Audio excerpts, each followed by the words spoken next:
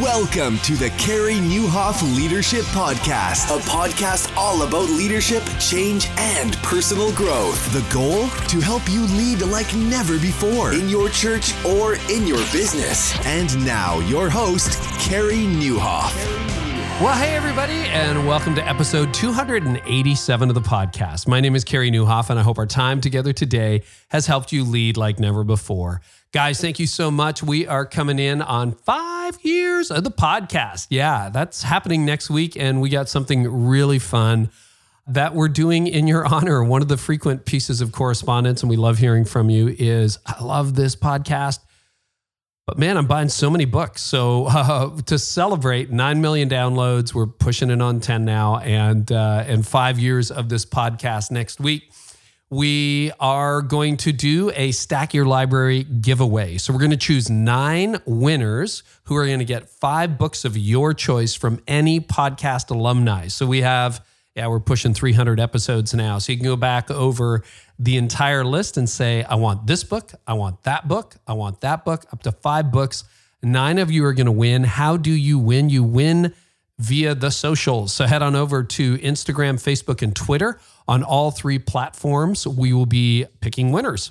So all the details are there. I am Carey Nieuwhof on Instagram and C. Nieuwhof on Facebook and Twitter. If you Google even an approximation of my name, it's Carey, by the way, for Carey, you'll find me online. So Instagram, Facebook, Twitter, guys, thank you. It's been a great journey. We're going to talk more about it next week. Very excited for that. Also, what's one area that will directly affect church visitors every Sunday? You know which one? You're like, well, the lobby, kids ministry. Actually, it's your website. Nobody visits a church these days without first visiting the website. So the question is it appealing? Is it updated? Have you looked at it in the last 2 years? A good website is going to directly impact your ministry. That's why our friends at Pro Media Fire, who many of you are using now, are launching something brand new. The Pro Web Fire subscription service this month. They're going to build you a custom website through it, update it weekly as per your plan. Yeah, more staffing you don't have to make. They'll do it for you. So because they're partners of this podcast this month, the listeners of this podcast will receive a free custom website build for the plan you choose. That's right, a free custom church website to help with your church growth. It's an amazing launch special. It's brand new, time limited.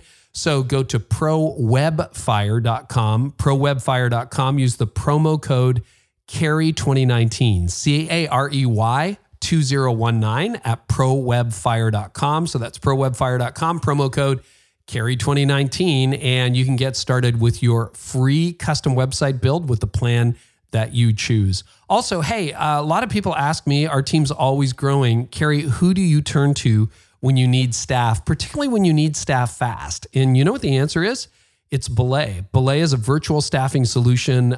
They have supplied me with several great high-quality team members over the last few years. And if you want to learn more, you can go to belaysolutions.com/Carey. That's Belay, BELAY solutions.com/Carey. And tell them I sent you. I got to tell you, I am so grateful for their partnership. And if you're looking for a virtual staffing solution, they can help far more than you think. And now on to today's episode. I'm so thrilled to have J.D. Greear. He is the pastor of the Summit Church, also the president of the Southern Baptist Convention this year, one of their youngest presidents, or the youngest in 40 years.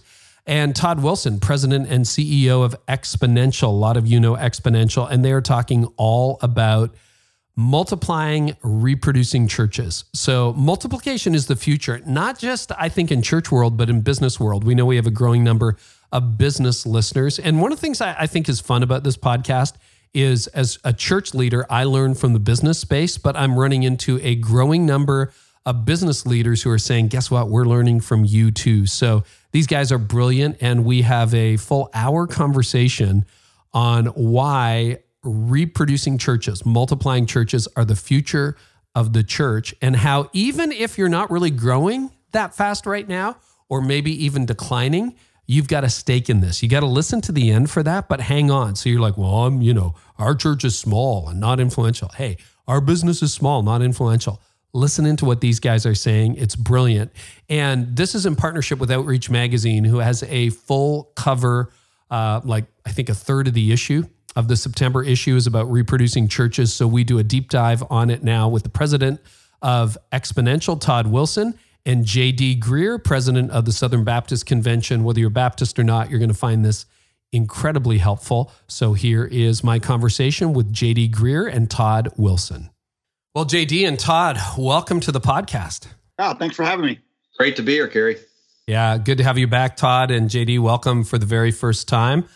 Do a real quick introduction. I mean, I gave a bio at the very beginning, but just a real quick introduction about who you are and what you do and why you're so passionate about what we're going to talk about. JD, why don't we start with you because it's your first time here? Yeah, absolutely. So, I'm pastor of the Summit Church in the Raleigh-Durham part of North Carolina. Been here since 2002. It was not a church plant. It was I guess you call it a church revitalization. And of all the many things that God blessed our church with, one of them that was a mixed blessing, mostly positive, was college students. The college students, they didn't bring a lot of money into our church. When college students first started to flood into our church, our attendance basically tripled in about 3 weeks because college students travel in herds. And our average weekly giving went down $13 during that time. That's the way to do it. That's right. But we knew that we had a lot of people that were going to be there for 4 to 6 years. And so we started to kind of put this vision out in front of them of, hey, let's, instead of just getting a job somewhere that you can make money, why not let the kingdom of God be the largest factor that informs where you choose to pursue your career? We always tell them, you got to get a job somewhere. Why not get a job in a place where God's doing something strategic? And that vision really started to catch on. And so it translated into a goal of planting 1,000 churches out of our church by 2050. And I would say of the many things that God's blessed our church with, that might be one of the most exciting, is seeing churches that we planted. I think our numbers right now are somewhere a little less than 50 domestic plants and about 260 overseas that have involved sending out about 1,200 of our members who have uprooted their lives and gone to live over in one of those places. And I love seeing our church grow here. I love reaching people in the triangle, but I think it's like I'm fairly. Well, I don't know if I'm still called fairly young, Carey, but I still feel fairly.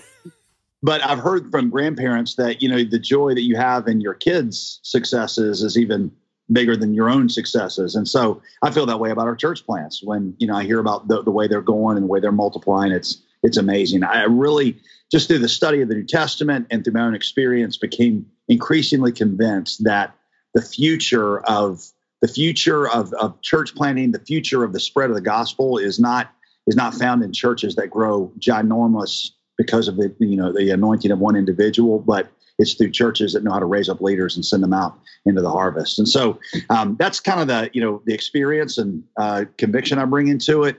Now serving in this other capacity I serve in, which is president of the Southern Baptist Convention, it's allowed me a place to take that vision and say, hey, this ought to be the norm for churches. And we ought to also measure our success, not by our seating capacity, but by our sending capacity. Oh, that's great. So JD, just to clarify, because it's a pretty big vision and you went through it pretty quickly, but you want to have planted 1,000 churches by the year 2050? 2050. I feel like in 2050, if I haven't retired yet, somebody's just going to take me out. So hopefully by that point, I will have already handed it off. But yeah. Oh, that's incredible. And you're well into the 200s, like pushing 300? Yeah. Right. Just a little bit over 300 total is the number right now. Now, we do count churches that our churches plant also. So we count grandkids in that. We're set on the trajectory we're on. We've allowed for a 20% fail rate, just to be safe. And we're set to hit it well before 2050. It's incredible. Wow. And then Todd, give us as president, CEO of Exponential, nuclear Navy alumnus. I get excited about the things JD's talking about, the churches that raise up leaders and send leaders out. I currently have the privilege of leading Exponential. We like to say we're activists for healthy church multiplication. We see less than 10% of churches in the United States with a scorecard of reproduction, and we want to see that become the new normal on the scorecard. Sociologists say you've got to get to about 16% of a behavior for it to be the normal.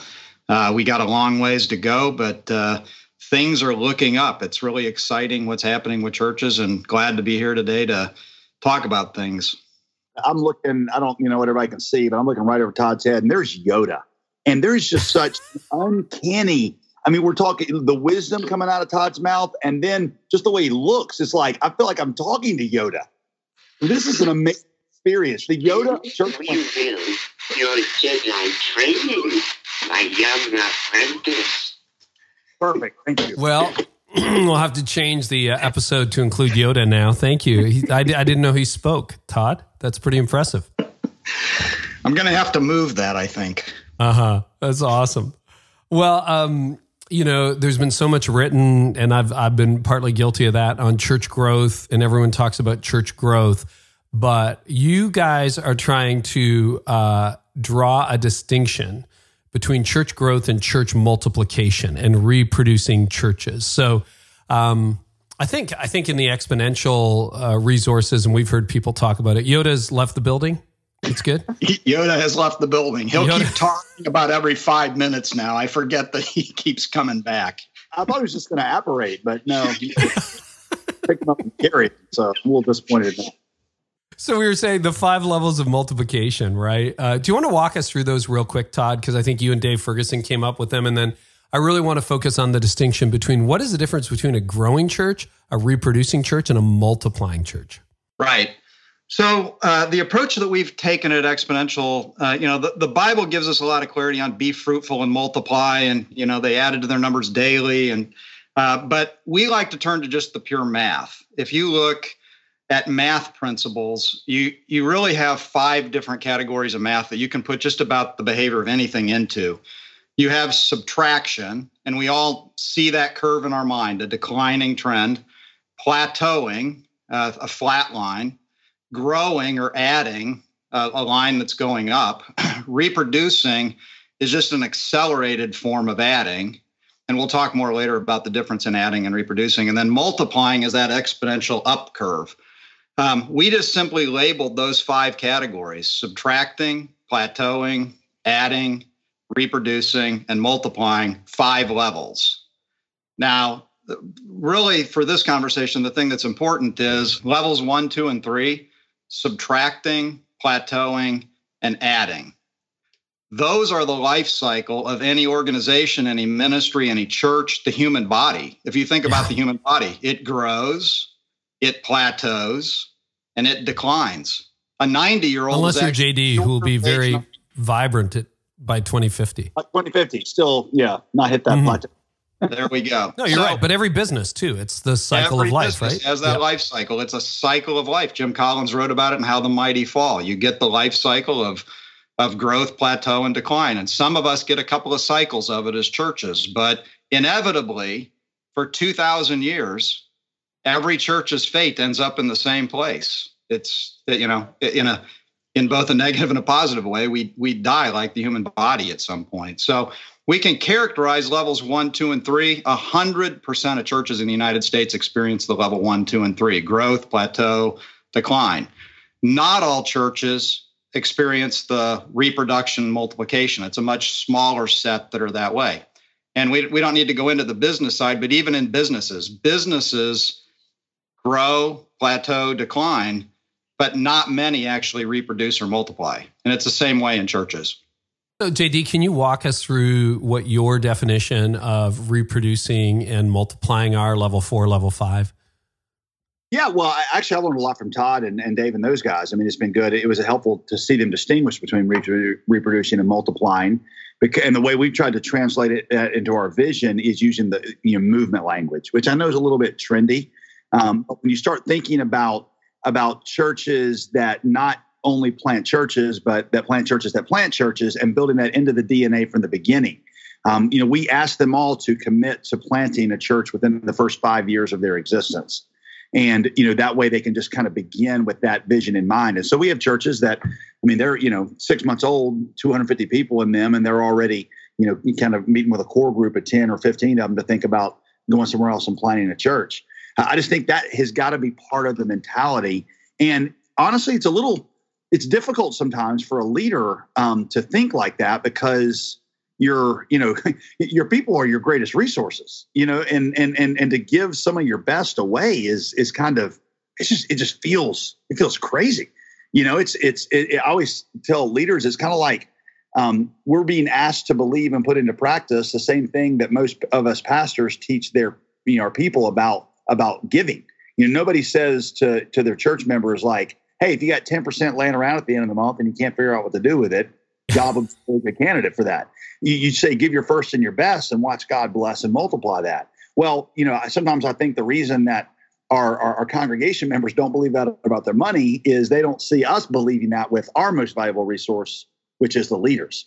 And so we've just tried to say, let's open our hands and teach our church plants to open their hands and say, we're going to be about the seed that multiplies and not just the one place that grows. And as an example, Carey, Andrew Hopper is one of JD's planters. Why don't you just tell us about Andrew? Because Andrew's to the second, he was a plant of you and they've planted, and I think, aren't they about see grandchildren themselves? Yeah, that's great. I appreciate you bringing that up. Because now we're at a place where it's no longer just like the Summit Network, because that was kind of our own internal network of churches. Is it Andrew in Greensboro at Mercy Hill?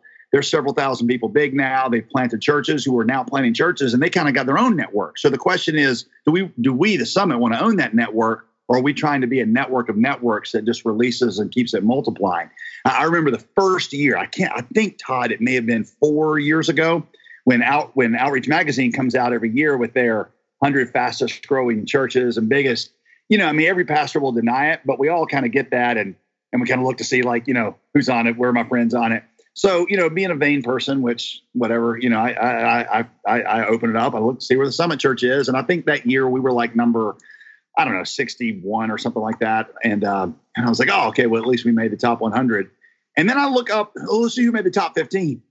And I look and I see Andrew Hopper's name. He's number 11 on the list. And I felt two emotions. One was like, we just planted that guy. And now he's on the, and I felt like I felt like the dad whose, middle school kid had beaten him for the first time at basketball, and I was like, I sent him a text. I'm like, just saw this. Just want you to know, punk, where you came from. We put you into this world. We'll take you out. And he, but at the same time, it's just a lot of joy in it. What I was saying about your kid's success. And now on a given Sunday morning, there are more people in churches that we've planted in the United States than are a part of the Summit Church. And that's trend, that curve, somebody brought the curve a minute ago, that curve is just going to skyrocket in the years to come.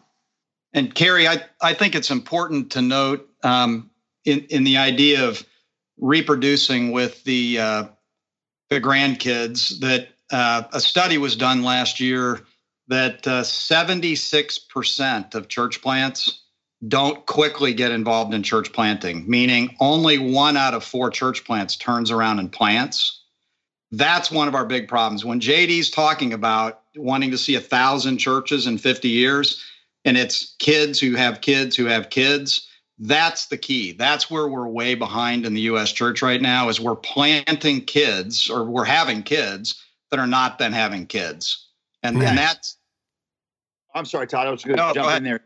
Said something really profound. I've noticed that more and more insights from the international mission field for us, outside of the North American context, are becoming increasingly relevant for church, growth and church planting here. I started my own ministry as a missionary over in Southeast Asia in a Muslim unreached people group. And one of the principles over there was called the heresy of sequentialism. I think it was coined by a guy named David Garrison. And he said, the heresy of sequentialism is that things in Christianity you learn like a 101, 201, 301, 401. That's not to say you never use that terminology, but, you learn to share and multiply, later. Like for 6 months, let's just do theology. And but what you see from Jesus is from the beginning, he is saying, go home to your friends and tell them how great things he's done for you. And so multiplication is built into the life of the believer from, in some ways you could argue, before he even accepts Christ. And so I think a lot of churches, like you're referring to, Todd, they get into this idea of, we're not healthy enough to plant. We need to wait until we have 500 or 1,000. And once you go to that, it's not even part of your DNA anymore. It's got to be a discussion from day one.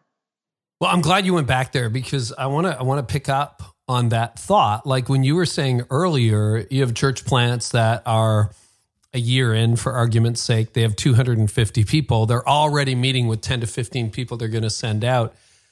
That's a little bit contrarian, because there would be some listening who would say, well, how do you know that 250 person thing is even healthy?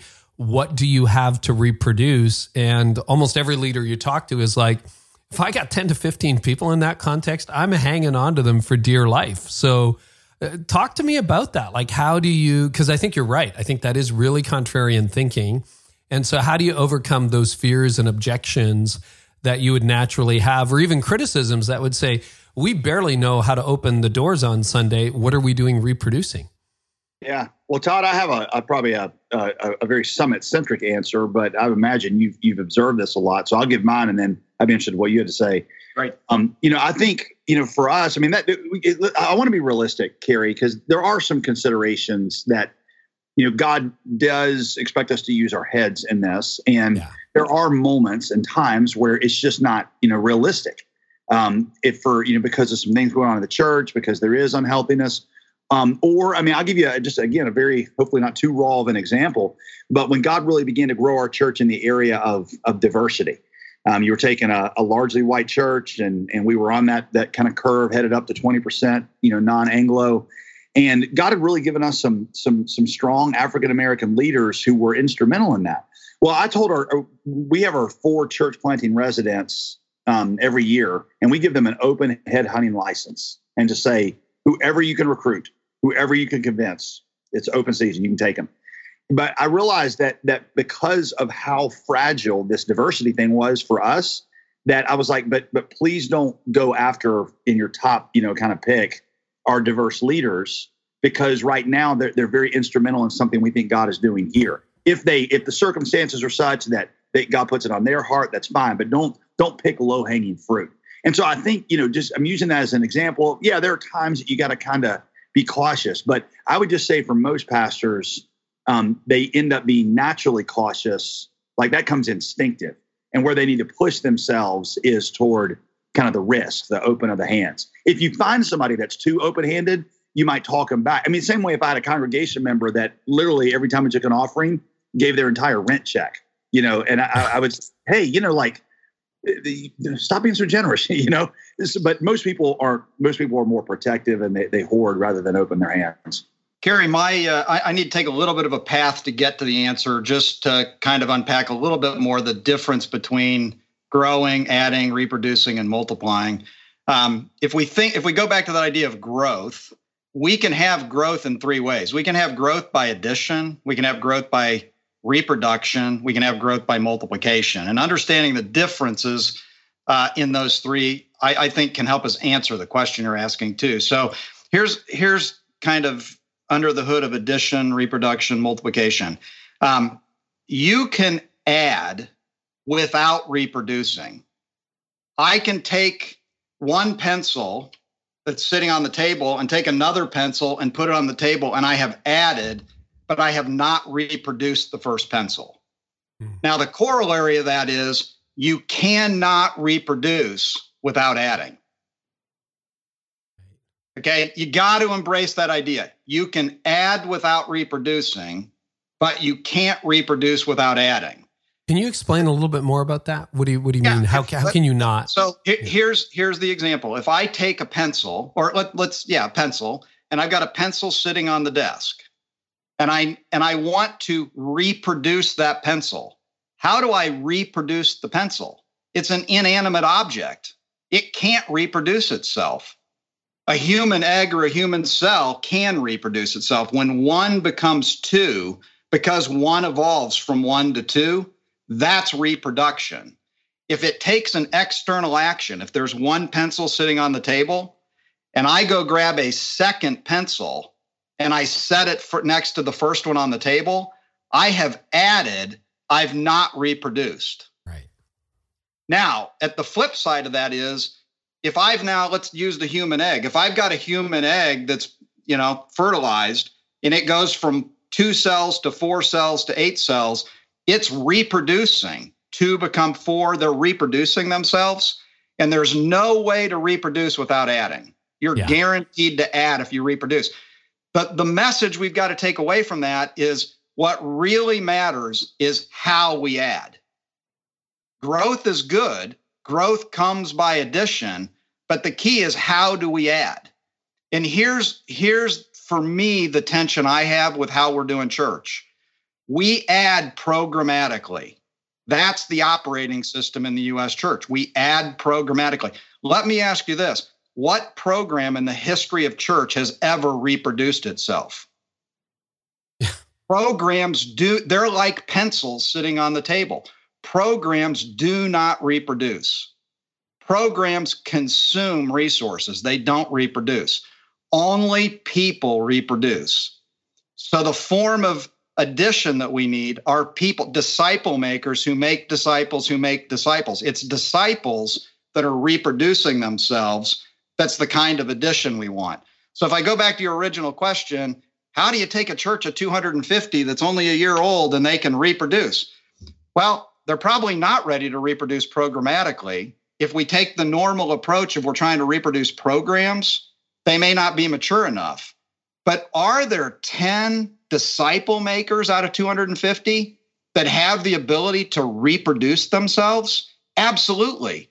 We're just not seeing it the right way. We're seeing it programmatically, not from a disciple-making perspective. So, okay, that's really helpful, really clarifying. Let's go back to top leaders, what you were saying, JD. So it's like open season, take who you want. You want to take the top donor, take the top donor, right? That's what everyone's thinking while you're saying that. You want to take my best elder, you want to take the best like discipleship person we have, go ahead. Obviously, that's an abundance mentality. And this keeps showing up in episode after episode of this show. And I don't think scarcity mentality gets you to the top, yet scarcity mentality is a very real thing. So the person, the leader, whether this is in business or the church, who's thinking, well, yeah, do you know how long it took me to get that top volunteer? Do you know how long I've nurtured these donors? How has that played out in your context? And how do you find, because clearly you lead a church, how many people is a summit in attendance?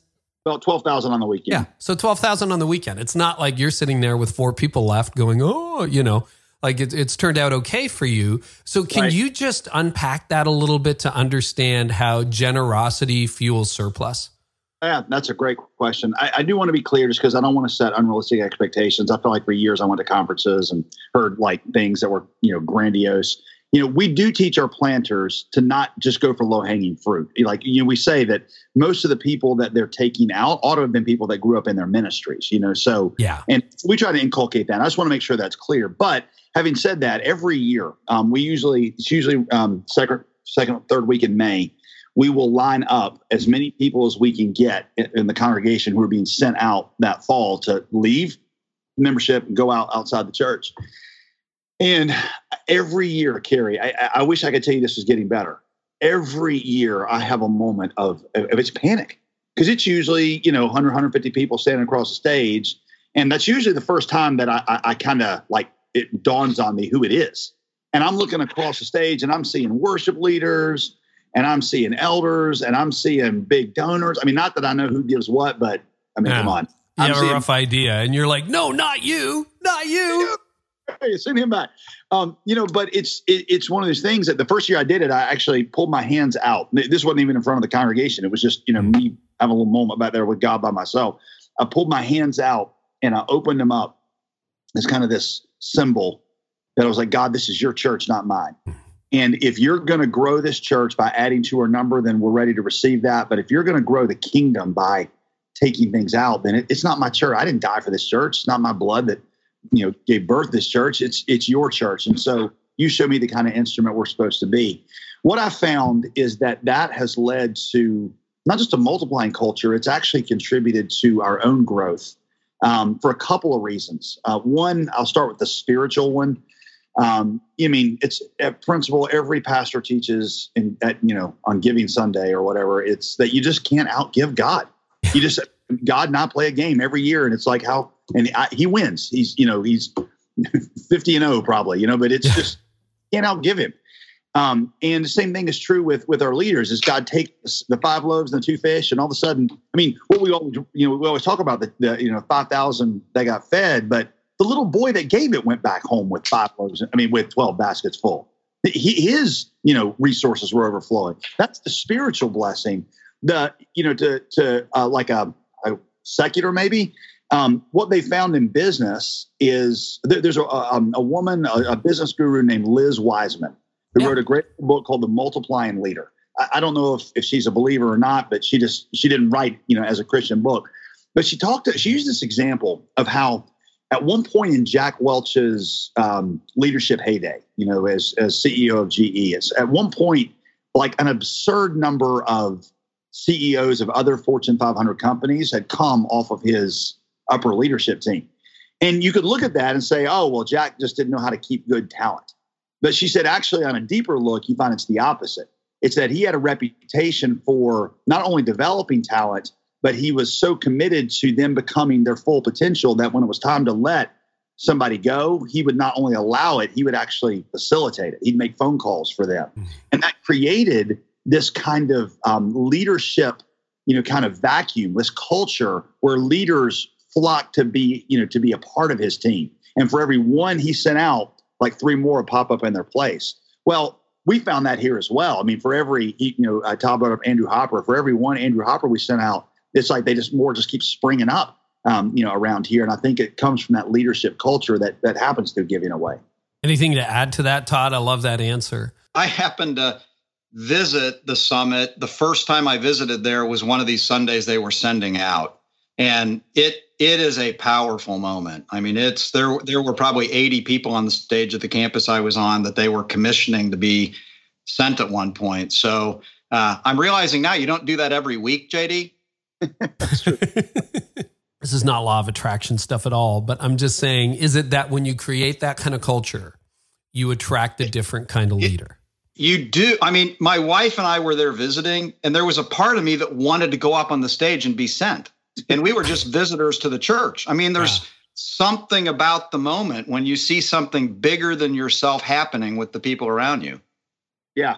I think Todd's exactly right. I also think it attracts to us, whether it's college students or seminary students or, people I just met a guy today who moved here and he's like, I'm at a transition point and I just feel like this is a place I want to be because, he didn't even jump in the resident track. He just jumped in one of the lower, we have interns and apprentices and he jumped in there and said, I'm going to be here for a couple of years and hopefully at some point I can be sent out. And I was like, great, we'll see where it takes it. But it calls forth a different kind of leader. The thing you don't want to overlook is it also from so-called regular people in your congregation, they start seeing people and they're like, wait, it's like, I know that guy and he's not that amazing. And it creates this kind of, cultural expectation of them too.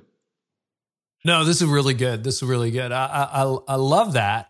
And I would guess too, one of the problems with a lot of organizations, particularly if they have long-term ministry, and you're certainly moving into the realm, 17 years, long-term ministry in one place. One of the challenges I think a lot of organizations face is that they age with the leader. So the leader starts at 25, 20 years later, everybody's 45, 20 years after that, everybody's 65. It also creates a glut at the top where everybody is just, you're my tribe, you're my people, we're not going to renew. How do you find that playing out at the summit in terms of creating senior vacancies? Is that actually a talent accelerator? Like something tells me it would be, or alternatively, the 6 of us who started the church are the 6 of us who are here forever and ever and ever. And, eventually it's forever and ever and ever. And there's no young leaders in the place. Do you want to speak to that for a moment? That's a great question. And again, I'm going to try to be honest and not too idealistic. And some of this stuff, Carey, I may end up maturing on, later and saying I wasn't the right to say it. But I mean, keep in mind, I started this church when I was 10. So 17 later, I'm 27. I'm still a young man. Still 27, correct. Still 27. So, no, it's like, obviously we've had some of our upper leadership that has gone and that has created vacancies. And those are vacancies that were painful at first, but God abundantly blessed. But also, just to be realistic, I would say that it's not a ton of our senior leadership, at least on the staff level, that ends up going on some of these churches. But what it provides is, I've got a chief of staff. Just think of him as an executive pastor. He and I are probably going to work together to the day that we die. And so guys that have the capacity to be him, young guys, I mean, they're probably not going to be able to stay at our church because he's not going to go anywhere for 20, 30 years. But the fact that he is able to mentor those guys to go on one of our church plants, it means that we get them for 5, 10, 15 years. So even though the spot is not necessarily my executive pastor, there is a spot, and it we're able to have those guys here. So I don't want to create the expectation that you're just turning over your executive leadership team every 2 years. But there is ways that this can contribute to a healthy reproduction environment, even if it's not on your own church staff. Now, I'm glad we've camped on this mindset thing a lot, because I think it is a mindset, and I think there's a lot of fear associated with sending and reproducing. Anything else on that before we move on? Because I've got lots of other questions to ask, but anything else on sort of that abundance mindset versus scarcity mindset, releasing versus grabbing, and anything else on that before we move on? I have a couple thoughts about the heart of a leader that kept me from that. I don't know if, are you going to dive into that later, or is this a good time? No, you go. Well, I think the biggest obstacle for me, Carey, honestly, in looking back over the last 17 years, it was kind of in our DNA from the beginning. Because like I said, I came off the mission field, but for 5 or 6 years, it was nowhere really on my radar screen. And I look back now and realize that the number one competitor for us doing this was my own selfish kind of ego and my idolatry. Every pastor thinks like, I want a great big church and a great big budget and great big attention for the guy behind it all, right? And, because ministry is a great place for guys with the idol of success to hide, because you can cloak all your ambition in spiritual language. And it's like, I did this all for God, when, it's really been a lot about me. And that's the place that showed up was my own attitude toward our church's growth. And that kept me from giving. I was praying one afternoon, I like taking a day of prayer. And I was praying that God would bless the Triangle, the Raleigh-Durham area, with the kind of revival, the awakening that you hear about in the history books. I was like, Lord, I remember thinking Lord, 100 years from now, when they tell the story of Raleigh-Durham, I want to be a part of something that they would talk about in a secular book. And it was one of those moments. I don't have many of these, but it was one of those moments where the Spirit of God spoke to me, not in an audible voice, but it might as well have been audible. And the Spirit of God was like, okay, what if I say yes to this prayer and I do something in Raleigh-Durham that will change the trajectory of the city? But what if I don't use your church to be a part of that? What if I bless somebody else's church and they get big and they make the history book and you don't even get the footnotes? And I know what the right answer there. I know the right answer is, oh, yes, Lord, you must increase and I must decrease. That's the right answer. But that would not have been the accurate answer. And I remember thinking, that is not, no. It needs to include J.D. Greear and the Summit Church. And it was at that moment that I think the Spirit of God really just sort of right in my face said, you've been standing out in front of all these people saying, thy kingdom come. And what you really meant was my kingdom come, or maybe our kingdom come. And it was an area of deep repentance. Now, I would love to tell you that I've licked it. It's in the back. It shows up literally every month in some way in here. But it is an idol I had to wrestle with, because only when I'd taken my hands off of my personal interest in the church, the big budget, the nice salary package for a pastor of a mega church, only when I'd taken off all my hands off of that stuff, that God began to say, okay, now I'm going to start growing the kingdom through you and not just your little fiefdom. Thank you for your honesty.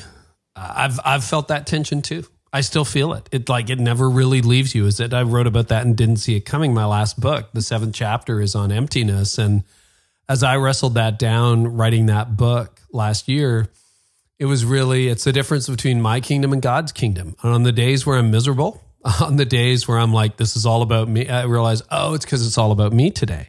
And on the days where I surrender and I release, there's more fullness there. Todd, any thoughts on that? Yeah, it's interesting, Carey. We had a team a couple of years ago that worked on these 5 levels of multiplication, national team. And they actually came up with a list of internal tensions and external tensions. The internal being in the heart of the leader, things that hold the leader back from this reproduction and multiplication. And they came up with 12 things. It's a bit overwhelming. Things like ego and pride and fear and unbelief and safety and competition. But then they also came up with a list of 20 external factors. The realities of once you've got a church up and running, the reality is you got to feed the children's ministry with a certain number of volunteers. And those are the same people that may want to be sent somewhere. And so these 12 internal tensions, these 20 external tensions, really the common thing on both internal and external is the scorecard of the leader. What does the leader measure success by? This conviction that JD had that, God says, hey, what if I'm going to do it through another church? And the idea of seeing your scorecard, not by how many you accumulate in the church you're in, but by how many you send collectively to the churches you're reproducing. And that scorecard change is at the heart of overcoming these internal barriers and the external ones. Yeah, I appreciate that. JD, can I ask you, and this again, we have lots of business listeners as well as church listeners, but one of the, like you look at Jim Collins, who I think we've already quoted in this interview, and you look at his level 5 leadership, the difference is humility, right? So in other words, super talented, uber talented, but there's a humility that doesn't want to claim all the success. Can you just walk us a little bit deeper through how that heart shift, mind shift happened for you, or how it continues to happen? Because I understand it's an ongoing journey. Like, that's not easy. I was talking to Patrick Lencioni recently. He'll be on the podcast again. And his next book is all about motive, the motivation of a leader. I cannot wait to get my hand on that. Well, one of my favorite things, again, I think Lencioni, I'm not commenting on the faith journey of any of these guys, because I know some are believers, but, they write in more of the secular workspace. But it's interesting how I love it when they kind of, whether they stumble onto or it's intentional, they stumble onto the pattern that God wrote into creation. Because, when Jim Collins, again, I don't know if he's a believer or not, but when he's writing about the characteristics of that level 5 leader, you're like, this sounds like the Christ-like leader that he's talking about. Mm-hmm. Liz Wiseman, I'd say a similar thing. There's a book that I read years ago before, I think it was before Lencioni was at least really big on the scene. It was by the Arbinger Institute. Oh, yeah. I remember those guys. Yeah. So there were a book called Leadership and Self-Deception. Oh, it's a great book. Yeah. It's like a parable about a guy who basically discovers the inward sin nature, and he realizes this has been sabotaging him the whole time in his relationship. And I was like, oh, this is great. This is Romans 1 in parable form by somebody that's, doesn't know the Bible. And, but it's a way that God just built humans to flourish. He built us to flourish when we're like Jesus. And, I think it's part of what Jesus meant when you hold on to your life, you lose it. And when you open your hands, you gain it. Yes, that is a principle given specifically for the believer, but it corresponds to a pattern in creation. And what you find is that companies that, to use Jim Collins' word, are more about, the purpose of what they're doing than just the bottom line. Well, they're the ones that start to feel a deep meaningfulness in there. And for us, it was kind of like, all right, so what is the mission? The mission, is not how big the Summit Church can be. The mission is, God coming and blessing the triangle. I'll give you one other, you asked about the journey for me. I was a missionary when I started. And so I was actually in the region where the tsunami came through if you remember that, 2004. Oh, yeah, I do. 2004. Yep. Christmas. Mm-hmm. So 100,000 people in my little region died, in that thing. And so I go back like 2 or 3 months later after the tsunami, and I go back into this region. And I remember I passed underneath the gates of this city. And as I did it, I had all these old emotions of because I was literally the only gospel witness in that region. Me and my roommate, we were the only people that had ever lived there with the, intentional purpose of sharing Christ. And I felt like a sense of ownership about that city. I'm like, these are my schools. These are my neighborhoods. And I remember just as I was going through this mentally, it was, the Spirit of God was like, why don't you feel like that about your own city that you live in now and you pastor in the United States? And because I realized that I kind of looked at it like our city was a host culture out of which I was drawing people up into our church, but my church was the focus, not the city. And it was a small shift. You probably wouldn't even have heard it if you'd have been listening to the sermons that I was preaching then. But the small shift was, okay, a couple big things. One, if God uses us to reach our city by growing us big, fine. But if God uses us to reach our city by giving away our resources and plant a bunch of other churches, then that's also fine, because the point is not the Summit Church. The kingdom of God is not the Summit Church. The kingdom of God is what he's doing in this city. And we're going to be the servant of that and not try to be be the point of it. The other thing that really changed was we started to really develop a love for the city itself and say, we want to bless this city. I met with the mayor and I was like, give me the 5 most broken areas in the triangle, and we're just going to develop a plan for them. And so he gave them to me. And to this day, the homeless, the orphan, the prisoner, the unwed mother, and the high school dropout, we have really tried to build ministries around those so that we can just be there to bless. That was a fruit of a mindset shift that went from it being about the church and being more about God's kingdom, if that makes sense. Oh, that's great. Just a little bit of trivia. I don't know whether he wrote about it, but I've heard him interviewed a few times, Jim Collins, on that level 5 learning. And he does a lot of research. Like, this is all quantifiable analysis. He had his team in the lab and they came back and they were like, yeah, there's this one characteristic that we can't figure out exactly what it is. We have to call it humility. And he's like, that's not scientific. Go back and work on the data. This is like Collins, right? And so they kept, and the more he looked at it, he's like, oh my gosh, you guys are right. And, sometimes when he talks about it, he's still like, yeah, there's just this humility thing. And it is the difference between good and great. And, right. and just because you're a pastor, just because you're a Christian, that there's no guarantee that you've got the market cornered on that. In fact, it's a struggle area for a lot of people. Yep. Well, Todd, I want to ask you, okay, so not everybody's part of a growing church. They say, okay, great, nice about all this reproducing and multiplying, but what about like minus to static? What about is there any hope for churches that are maybe in the subtracting or the plateaued or the merely growing stage? How do they become where's the little beacon of light for organizations that are not obviously at the cusp of multiplying? Right. I'd say 2 things. We did a national study with Lifeway Research earlier this year to actually identify the percentage of churches at each of the 5 levels. And so within the level 1, 2, and 3, subtraction, plateau, and adding, 35% subtracting, 35% plateauing. So a total of 70% of U.S. churches are either subtracting or plateauing, and then 30% growing. We then looked at within subtracting, plateauing, adding, what the percentages were of the reproducing churches out of that, how many of those churches were reproducing. And the good news is you can be subtracting and still be reproducing. You can be plateauing and still be reproducing. If you take the core characteristics of subtraction, plateau, and addition, 100% of churches have one of those 3 things. The characteristics of reproducing, planting churches, sending people, if you think about it, that's not linked to what your attendance is. You can be a missionary sending hub and be subtracting in your numbers. So it's all about the sending impulse. Let me give you this example. The church that I became a Christian in was a small church, under 150 people. I became a Christian at 22. They were plateaued or subtracting. And out of that church came Brett Andrews, the lead pastor at the church I'm at now that's planted 280 churches. Wow. Troy McMahon, who went to Dave Ferguson's church and then went and planted in Kansas City and has planted over 10 churches. Pat Ferguson, who's leading a national ministry called Passion for Planting. You've got this small church of under 150 that's plateaued or declining.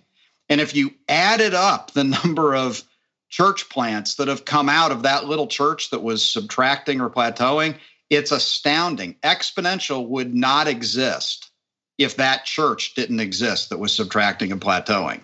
So wow. There's good news for churches that are subtracting and plateauing. It's not about how do we jump the level 5 multiplication. If we bring this back to, it's all about how we add. Are we sending disciple makers to take our community, our city, to start new churches? It's about who we're sending, not what we're building or accumulating. And just to give a second word of testimony there, while Todd was describing that, I actually was reminded of my own church I grew up in, because I grew up in it was a small Baptist church that you would never put on a list, to talk about things, but it's a similar pedigree when you look around the country at the people that came out of there.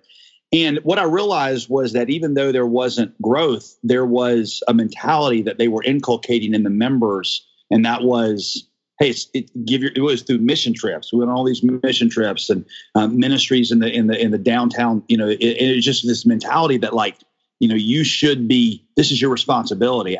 I don't think God intends every church to mushroom to gargantuan size, but I think there's an area of faithfulness that they can have in developing a reproducing and a multiplying mentality that may get a benefit elsewhere. Like, the church I grew up in is now getting the benefit, I think, of what I'm seeing in the Summit Church. I will also say, just, and a little bit more on the pragmatic side, that, the late Peter Drucker used to say that culture eats strategy for breakfast. Mm-hmm. And one of the worst problems is that you go to one of these conferences and you hear somebody like Todd get up and talk, and you're like, oh, I got to go do this in my church. And you go back and you try a program and it fails.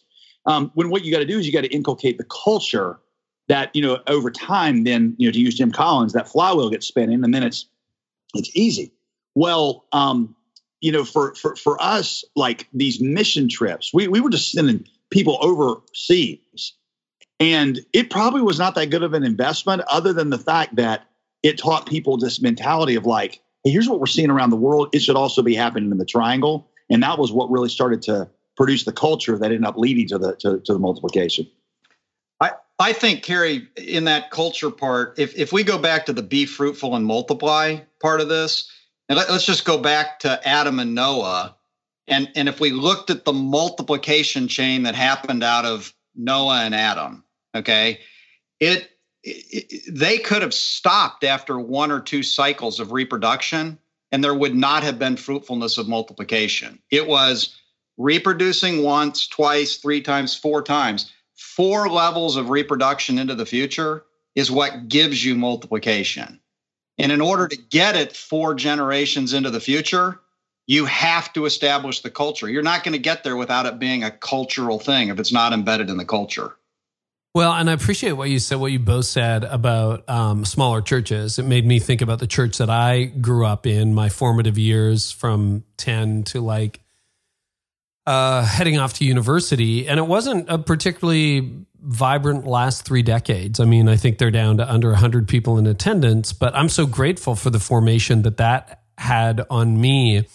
And I think often, you look at these little churches that nobody would ever know the name of, and these pastors who will probably never make Outreach Magazine, and yet you don't know who's sitting under your ministry. You don't know about that 14-year-old in your youth group or that 23-year-old sitting in the back row looking like he's falling asleep. You have no idea what God is going to do with that life. So I think if you're focused on quality and being faithful with discharging the responsibility you have, it's amazing to see. And you may never know. Like, you may just never know who's passed through or the impact or the influence that you have. Well, let's go a little bit more into the study that you did earlier this year with Lifeway. So what percentage, you said something earlier, Todd, in the interview that really caught my ear. You said you need 16% of something for it to catch on, be a trend? Yeah, sociologists would tell you, if you just what sociologists find, if you can get 16% of a population behaving a certain way, it becomes the new normal.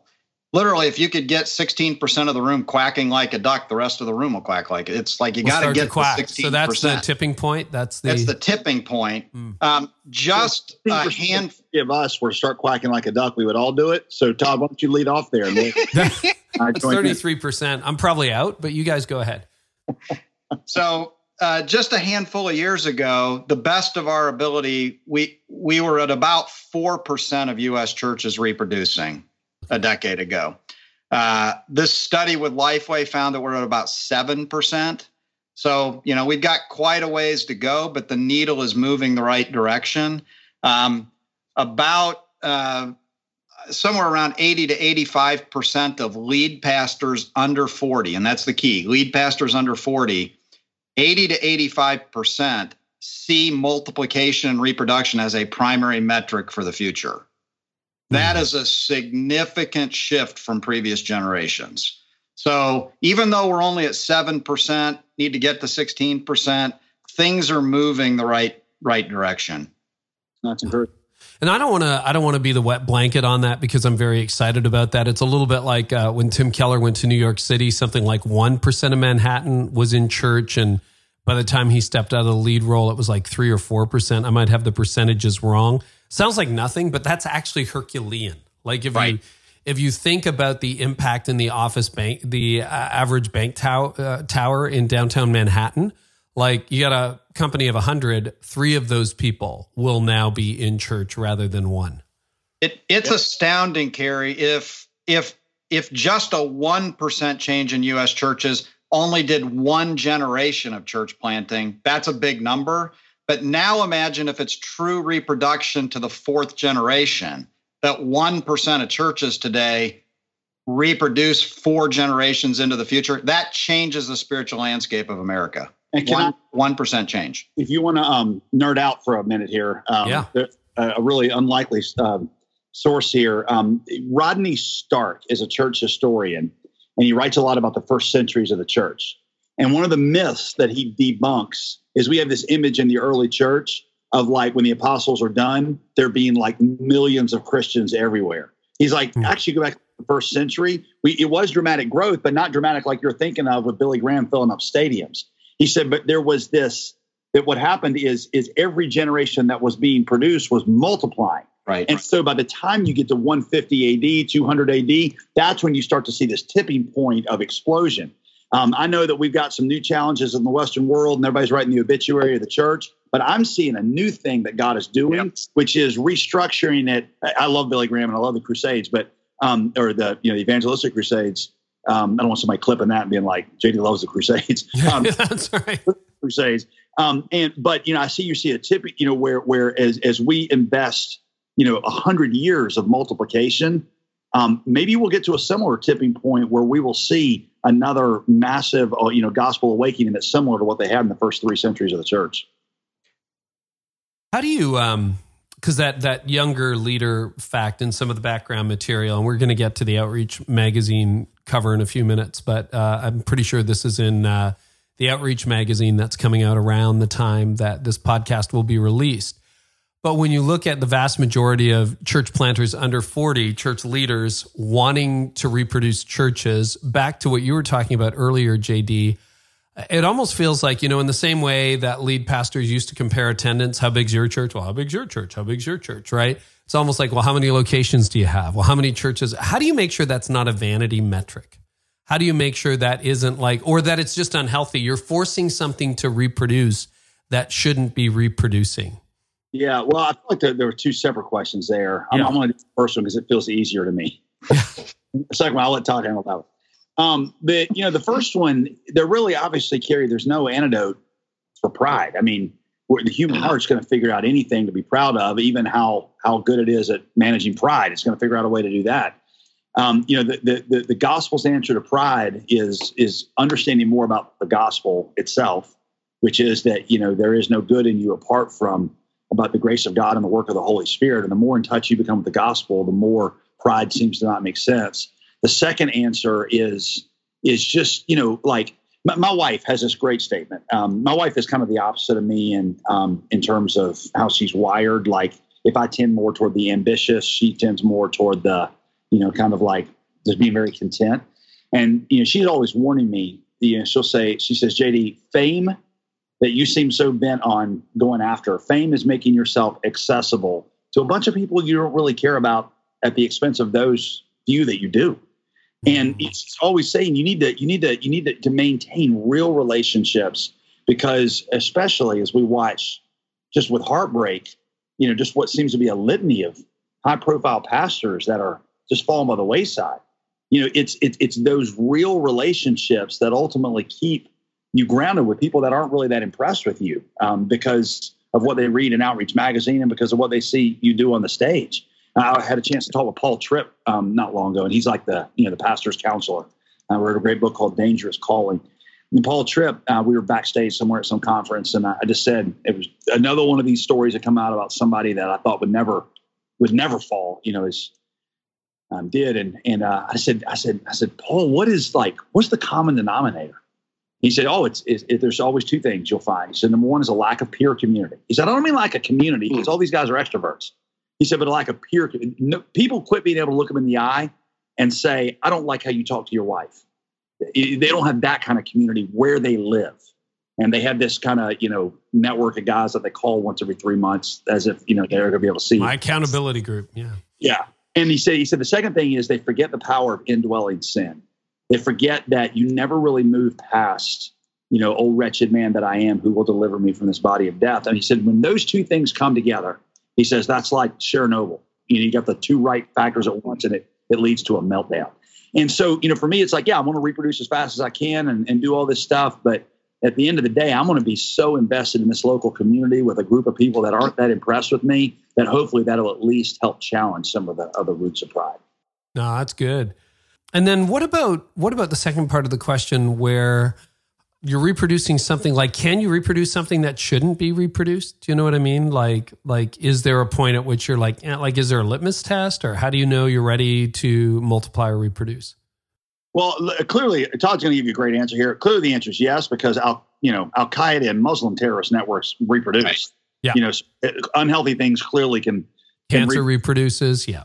Right. So, but I will say that in megachurch world, it's harder for the wrong kinds of churches to reproduce because they're usually so focused on one entity, kind of building itself.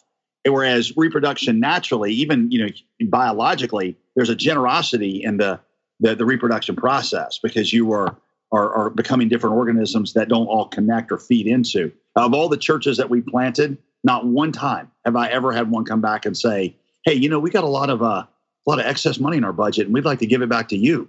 I always say that church plants are like teenagers. All they want is your money and your affirmation, and then for you to leave them alone. That's all they want. And so, there's a natural kind of thing that kind of makes healthier churches tend to reproduce more. But I don't, I think, maintaining your doctrine, your focus, all that stuff is going to be critical too.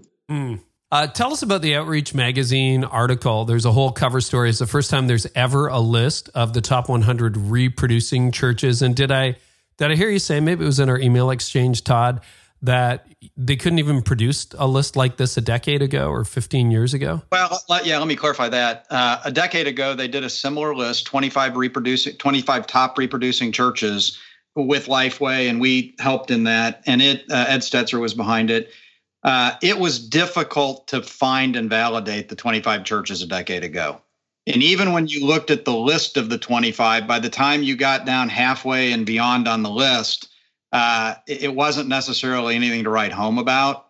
You could easily argue 10 years ago that this idea of reproduction multiplication being a normative measure of success was hard to find. Today, Outreach, and kudos to them. They've had their list of fastest growing and largest growing churches for years, their top issue. They're now dedicating a third of the magazine to reproducing churches. And here's the good news. We don't need to try to find the top 100 churches. We had no problem finding 100 reproducing churches this time around. No problem. In fact, each of those 100 churches answered 3 or 4 questions. We turned that into a narrative document from those 100 churches.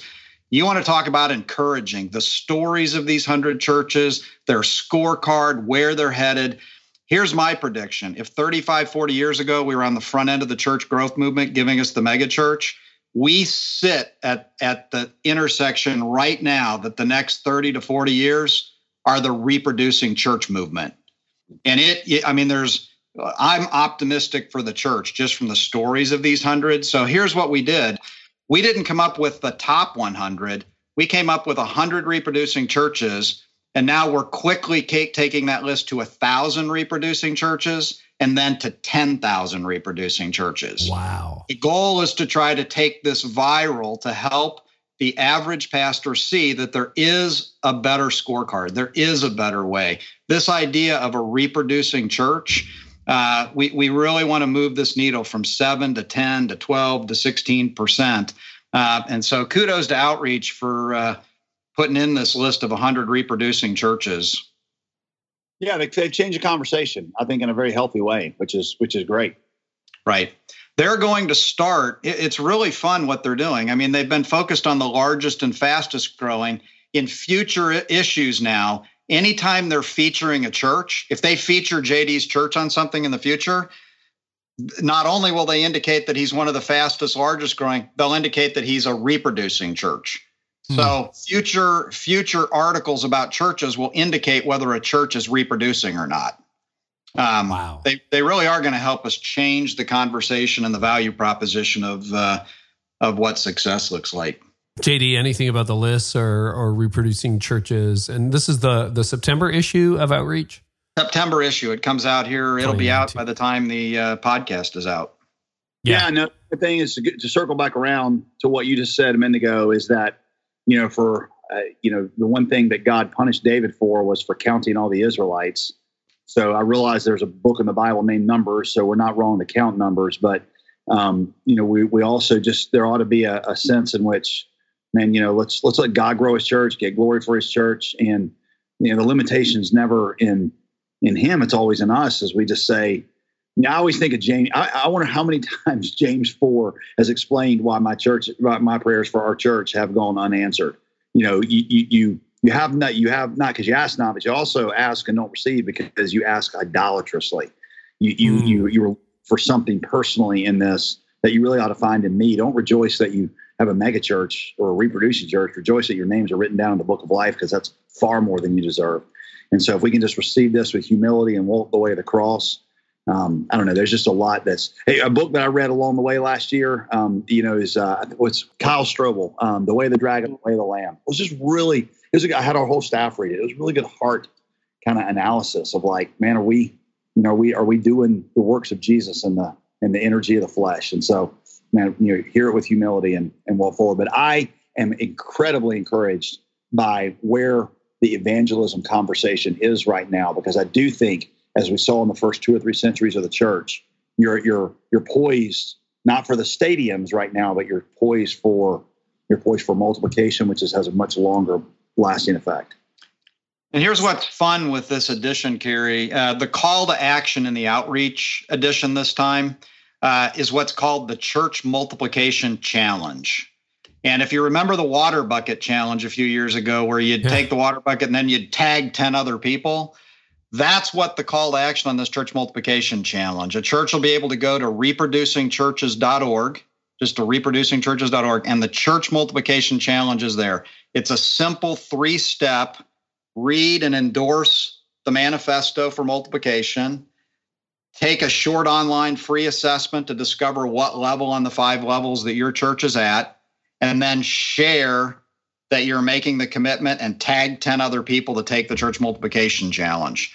So, that's good. So it gives you really an assessment, because I know, we're all like, well, I think I'm level 3. Yeah. I think we're level 4, but you'll be able to tell. What we did, Carey, was that when Lifeway did the national study earlier this year, we literally took their survey questions and their protocol for scoring churches level 1, 2, 3, 4, 5, and we turned that into a free online assessment tool. So if a church takes the assessment, it takes 20 minutes and it's free, they will score level 1, 2, 3, 4, 5 to see where they fit if they would have been surveyed by Lifeway in the study. And that's reproducingchurches.org? Right.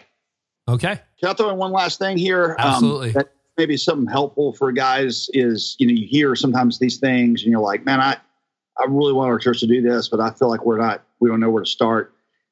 We started, as I mentioned, in my opinion, a little late in the game. And we, the first 2-3 churches that if you're listening audibly, you can't see me do air quotes, but we planted in air quotes, was basically me finding one that was out there that looked kind of sexy. And I think the first 3, we gave $10,000 to them each, $10,000. And I think it was one a year. And that was our church plant. And it was us and like 40 other churches that did that. But I kept saying that was the church we planted last year. But what it did is it got us in the conversation. Our people took a mission trip up there. I did what I always do in those situations. I go up there and act like I know a lot more than I really do. Like, oh yeah. And the whole time I'm soaking it in. I'm taking notes. And after about our 3rd one, I was like, I think we can do this. And then we took the lead on one, and other churches contributed there. Then that evolved into, well, now we have residents and we have people that raise their money and we fund them and they come and do headhunting. Rome's not built in a day. You just kind of start with something. So if you're looking, just find you a church plant, another church planting church, reach out to Dave Ferguson's church and say, what you got in the Chicago area? And let me be a part of that. And let me give some money and be able to have a relationship with them. I promise you, any of your listeners call me and want to give $10,000, we will make you a co-sponsor of the church. But you're right. You can start in the shallow end of the pool, right? And that's exactly what the Church Multiplication Challenge tries to do. It doesn't try to take you from 0 to 60. It's from 0 to a step. It's to engage the game and take the first step. Good. Anything else, guys, before we wrap up? No, I appreciate what you're doing. I appreciate what Outreach is doing. Exponential has been a thought leader in this conversation, and they've been sparking it. And so, man, it's great. It's great to see what the Spirit of God is doing in multiple quadrants of His kingdom. And talking to you and Dave too, Todd, when Dave Ferguson, this is the hill you're going to be planted on for a long, long time, reproducing, multiplying churches, which is great. I think it's a conversation and a landscape changer. So September issue of Outreach Magazine, which you can get at, is it outreachmagazine.com? Right. Okay. Right. And then reproducingchurches.org. And of course, we'll link to everything in the show notes. JD, you got a brand new book as well, too, continuing to write while we go along. We'll link to your latest book, all those things. Guys, thank you so much. Yeah. Thank you. Carey, thanks for having me. Yeah. Thanks, Carey. Well, guys, that was super interesting and stimulating, and it was great to finally connect with JD Greear, and Todd Wilson has been a guest before. We do have show notes with all the links we talked about, so you can go to careynieuwhof.com/episode 287, or you can just type that into the Googles, my name and Todd's or JD's. It will pop up, and we have transcripts. We have some episodes now on YouTube, not this one. We're getting there. They'll all at some point, I'm sure, be on video. But we got, at least a dozen now of the archive. And make sure, speaking of archive, we got 300 episodes and 5 years of this podcast, which is just exceptional. And we're celebrating by stacking your library. Okay, so we're going to give 9 winners 5 books of your choice from any podcast alumni. You pick it, hopefully not the rare edition worth $10,000, but we'll stack your library with Henry Cloud, John Townsend, J.D. Greear, Todd Wilson, Ann Voskamp, Lisa Turkhurst, Henry Cloud, Erwin McManus. I mean, who do you want? Andy Stanley, Francis Chan, Patrick Lencioni. My goodness, I've got all of his books. So who do you want? Just go back over the list, scroll through, decide if you're a winner. We'll give you 5 of those books. Details are on my Instagram, Facebook, and Twitter, and all the links are in the show notes, as are transcripts for this episode. And don't forget the amazing offer of ProWebFire.com, brand new website service from our friends at ProMediaFire. Use the coupon code CAREY, C-A-R-E-Y, 2019 when you check out. You'll get a free website when you choose your plan this month. Well, we are back next week with a fresh episode. Really excited this time around for David Kinnaman. David is back on the podcast. It's been a couple of years. We did this one live and in person when he was in Toronto. It's going to be a fascinating interview. You don't want to miss it. And in the meantime, thank you guys so much for listening. I so appreciate you. And I hope our time together today has helped you lead like never before. You've been listening to the Carey Nieuwhof Leadership Podcast. Join us next time for more insights on leadership, change, and personal growth to help you lead like never before.